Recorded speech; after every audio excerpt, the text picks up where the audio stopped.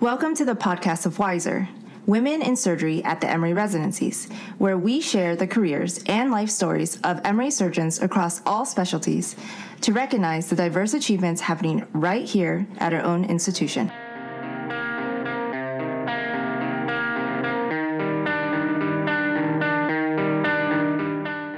Welcome back to the Wiser podcast. I'm Vivian Wang, here with Caroline Coleman, and today we are excited to talk to Dr. Tancred Stiblo, who specializes in breast cancer. Dr. Stiblo joined Emory faculty in 1988 and has been a diplomat of the American Board of Surgery since 1986. Dr. Stiblo represents the entire state of Georgia for the Association of Women Surgeons and is also a fellow of the American College of Surgeons. She has contributed to notable breast cancer research and has been named an Atlanta Top Doctor and America's Top Surgeons. So, to get started, can you tell us about where you grew up and how you first became interested in surgery? Well, I grew up in the Bay Area, San Francisco Bay Area, and was there pretty much until I went to medical school. And I guess I always knew about surgery because my father was a general surgeon. He was in private practice. And so I was used to having him be gone in the morning before I got up. And frequently he would get back after we had dinner in the evening. He had long days, but I always remember he would come home and he would be reading one journal or another, one book or another, and he always seemed very challenged and interested in learning new things. It seemed like a very dynamic field to me. So I guess it's just something I grew up with, and I guess probably he was my first mentor, somebody who loved what he did and inspired me, I guess, to wonder if it was something I would love as much. Did he actively encourage you to go after surgery? No, I would say probably actively discouraged me from going into surgery. He always emphasized to all of us that we needed to do something that would bring us independence and happiness, but he never by any means thought that necessarily that would be medicine or surgery for any of us. And you mentioned that he was a mentor. Did you have any female mentors, or were there even any women in surgery? During residency, I trained in the Jesuit training program. So there was a tradition of nuns and missionaries in the residency program. So I, by no means was I the first woman who trained in surgery in my program. They had trained many nuns and who would go and practice in third world countries in the surgery program.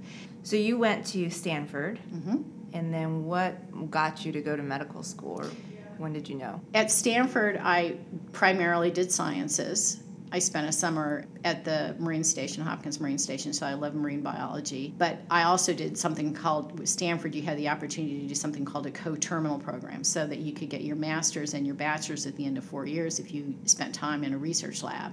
Oh. And the time I spent in the research lab getting my master's was actually looking at tumor markers in the pathology department. So I learned, a fair amount about basic science and somewhat about translational science when I was actually an undergraduate. And at that point, I had applied to medical school and actually got into medical school and thought to myself, well, maybe I really like science. It seems really fun.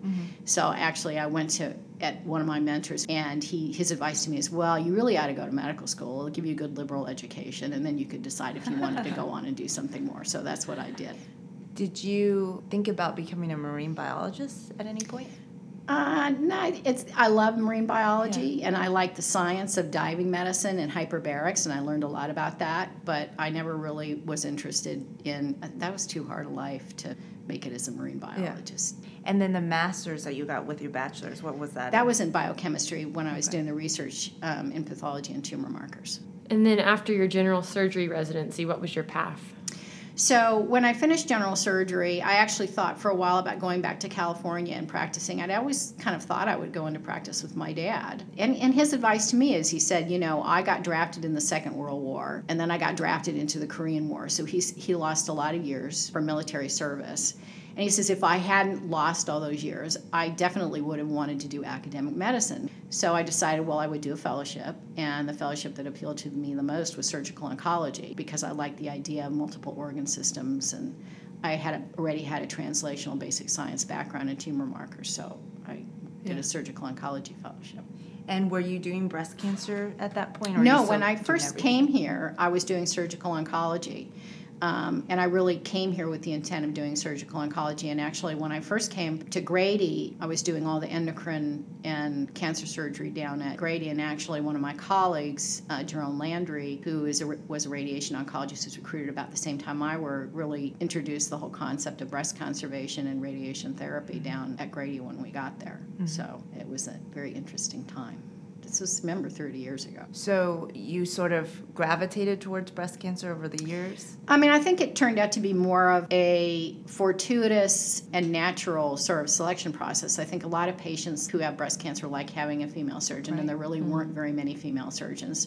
So I got a lot of women, plus I had a wonderful relationship with John Bostwick, who was really an innovative leader in plastic surgery, and together we developed a lot of newer techniques, skin-sparing mastectomy, immediate reconstruction. At the time, I was still trying to also get my lab up and running. So it gave me a little more, instead of having, pretty sick hepatobiliary patients, it gave me more of ability to control my hours so that I had some time in the lab, number one, and number two, because the model I was working on was an adoptive sort of immunotherapy model using draining lymph nodes and breast cancer in a mouse model. So having a breast cancer practice also facilitated the research model that I was using. We know your daughter is a surgery resident. Yes. What were your thoughts, or what advice did you give her when she told you that she wanted to go into surgery? I think that the best advice I gave her is that she has to do something that challenges her and that she really loves. And somebody told me the same thing. At the end of the day, you spend most of your waking hours at work. And people during my residency and during medical school a lot of times says, well, women can't be surgeons, and tried to talk me out of doing it. You should do something else. And I actually a couple of times switched and tried to do other things. I mean, I think for a while I decided I would be a pediatrician because that was a better lifestyle. But I really didn't love pediatrics. I really loved surgery. And so at the end of the day, I think I've advised other people who have come and talked to me about this. How is it going to impact my personal life, and how is it going to impact my social life? And my response to them is, well, you have to be who you are, and you have to do what you love. And you want the people who love you to love you for who you are. Mm-hmm. And if you try to be something you're not, or you give up something you really love to try to be something you're not, eventually no one will be happy, and you will be resentful, and it will not work out. So I think you have to be patient, and you have to understand that even though sometimes it doesn't seem like you're ever going to find anybody to spend your life with that loves you for what you are and for your passions, somehow it works out and you find those people. And sometimes it takes longer than you think, and it's hard sometimes. You think it will never happen, but it's tempting to compromise on that, and I think you have to be careful about that. So beyond surgery, what are your hobbies and interests? Before I went to college, I was a ballet dancer. Okay. And one of the first decisions I had to make in my professional career was whether I got a scholarship at Joffrey Ballet, or I was going to go to college. Oh. And that wasn't as hard a decision as you would think. Okay. Because although I love ballet and I love to dance, that's a pretty short-lived career. Right. I mean, you're kind of over the hill by the time you're 21 or something like that.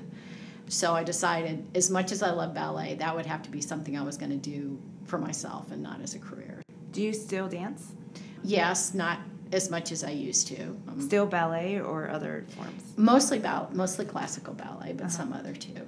They're sort of hobbies where you have to be very disciplined, and it's interesting because a lot of surgeons often enjoy things like that, and I think it also is something that forms you into being able to handle surgery. Well, I mean, I think that the parallels between ballet and surgery, I've thought about this a lot, because I think surgery requires a lot of physical stamina. Certainly, and I was in a ballet company before I went to college, and it requires a lot of discipline because you have long hours and rehearsals, and I can still remember not being able to go out to dinner before my junior prom and getting dressed after my rehearsal to go to the prom, and then getting to go out to breakfast after the prom.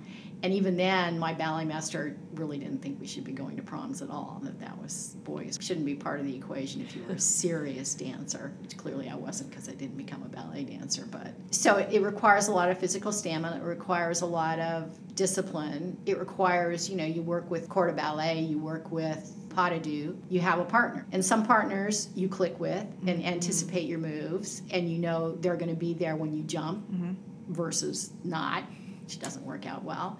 And in many ways, when certainly the type of surgery that I do with immediate breast reconstruction, and I've worked for many years with first Dr. Bostwick and then Dr. Loskin, I mean, I think it's the same sort of idea. You know, you work with somebody enough, you think alike, you approach problems the same way, and you kind of know when you're ready for them, they're going to be walking in the room because they know they can anticipate what you're going to be doing and how to help each other. So I think all those things, and, you know, you're on your feet a lot. You have to learn how to work with the other members of the team. Same thing with sports. I think a lot of athletes go into surgery, and I think it's the same idea. I remember when I was a medical student and watching cases and assisting, that watching the surgeon and the first assist and the scrub tech, it was like a dance with the handling of instruments and anticipating and handing things to the surgeon without even being asked, which I thought was really neat. It's true. very fluid. And you technically are in a theater for both. Yes, operating theater. Yep. Lots of parallels. Well, is there anything else you feel like we should talk about or share? I think women supporting themselves is a very important thing. I think we need to support each other, and when good things happen, congratulate each other. And you know, when bad things happen, everybody deals with that differently. Right. Sometimes people want support, sometimes people just need space. But I think knowing that people are there to support you. I think that's a really good point, because we know data has shown that men see it as part of progressing in the career to promote themselves. But women, just naturally, because of our personality or just our preference, we shy away from that, and we prefer to advocate for other people, which is one of the reasons why we're doing this, is that no one likes to talk about themselves and promote themselves, but it's easier for us to do it on behalf of someone else. I think it's a good point that we do need to learn, in part, to do it for ourselves, because you don't necessarily know that someone's going to do it for you, and it's more natural for men. It is. I don't know that will ever change, but you're right. There's a huge difference, and having more women in leadership roles may help change that. We're hoping so. Thank you so much, Dr. Thank you Stiblo. so much.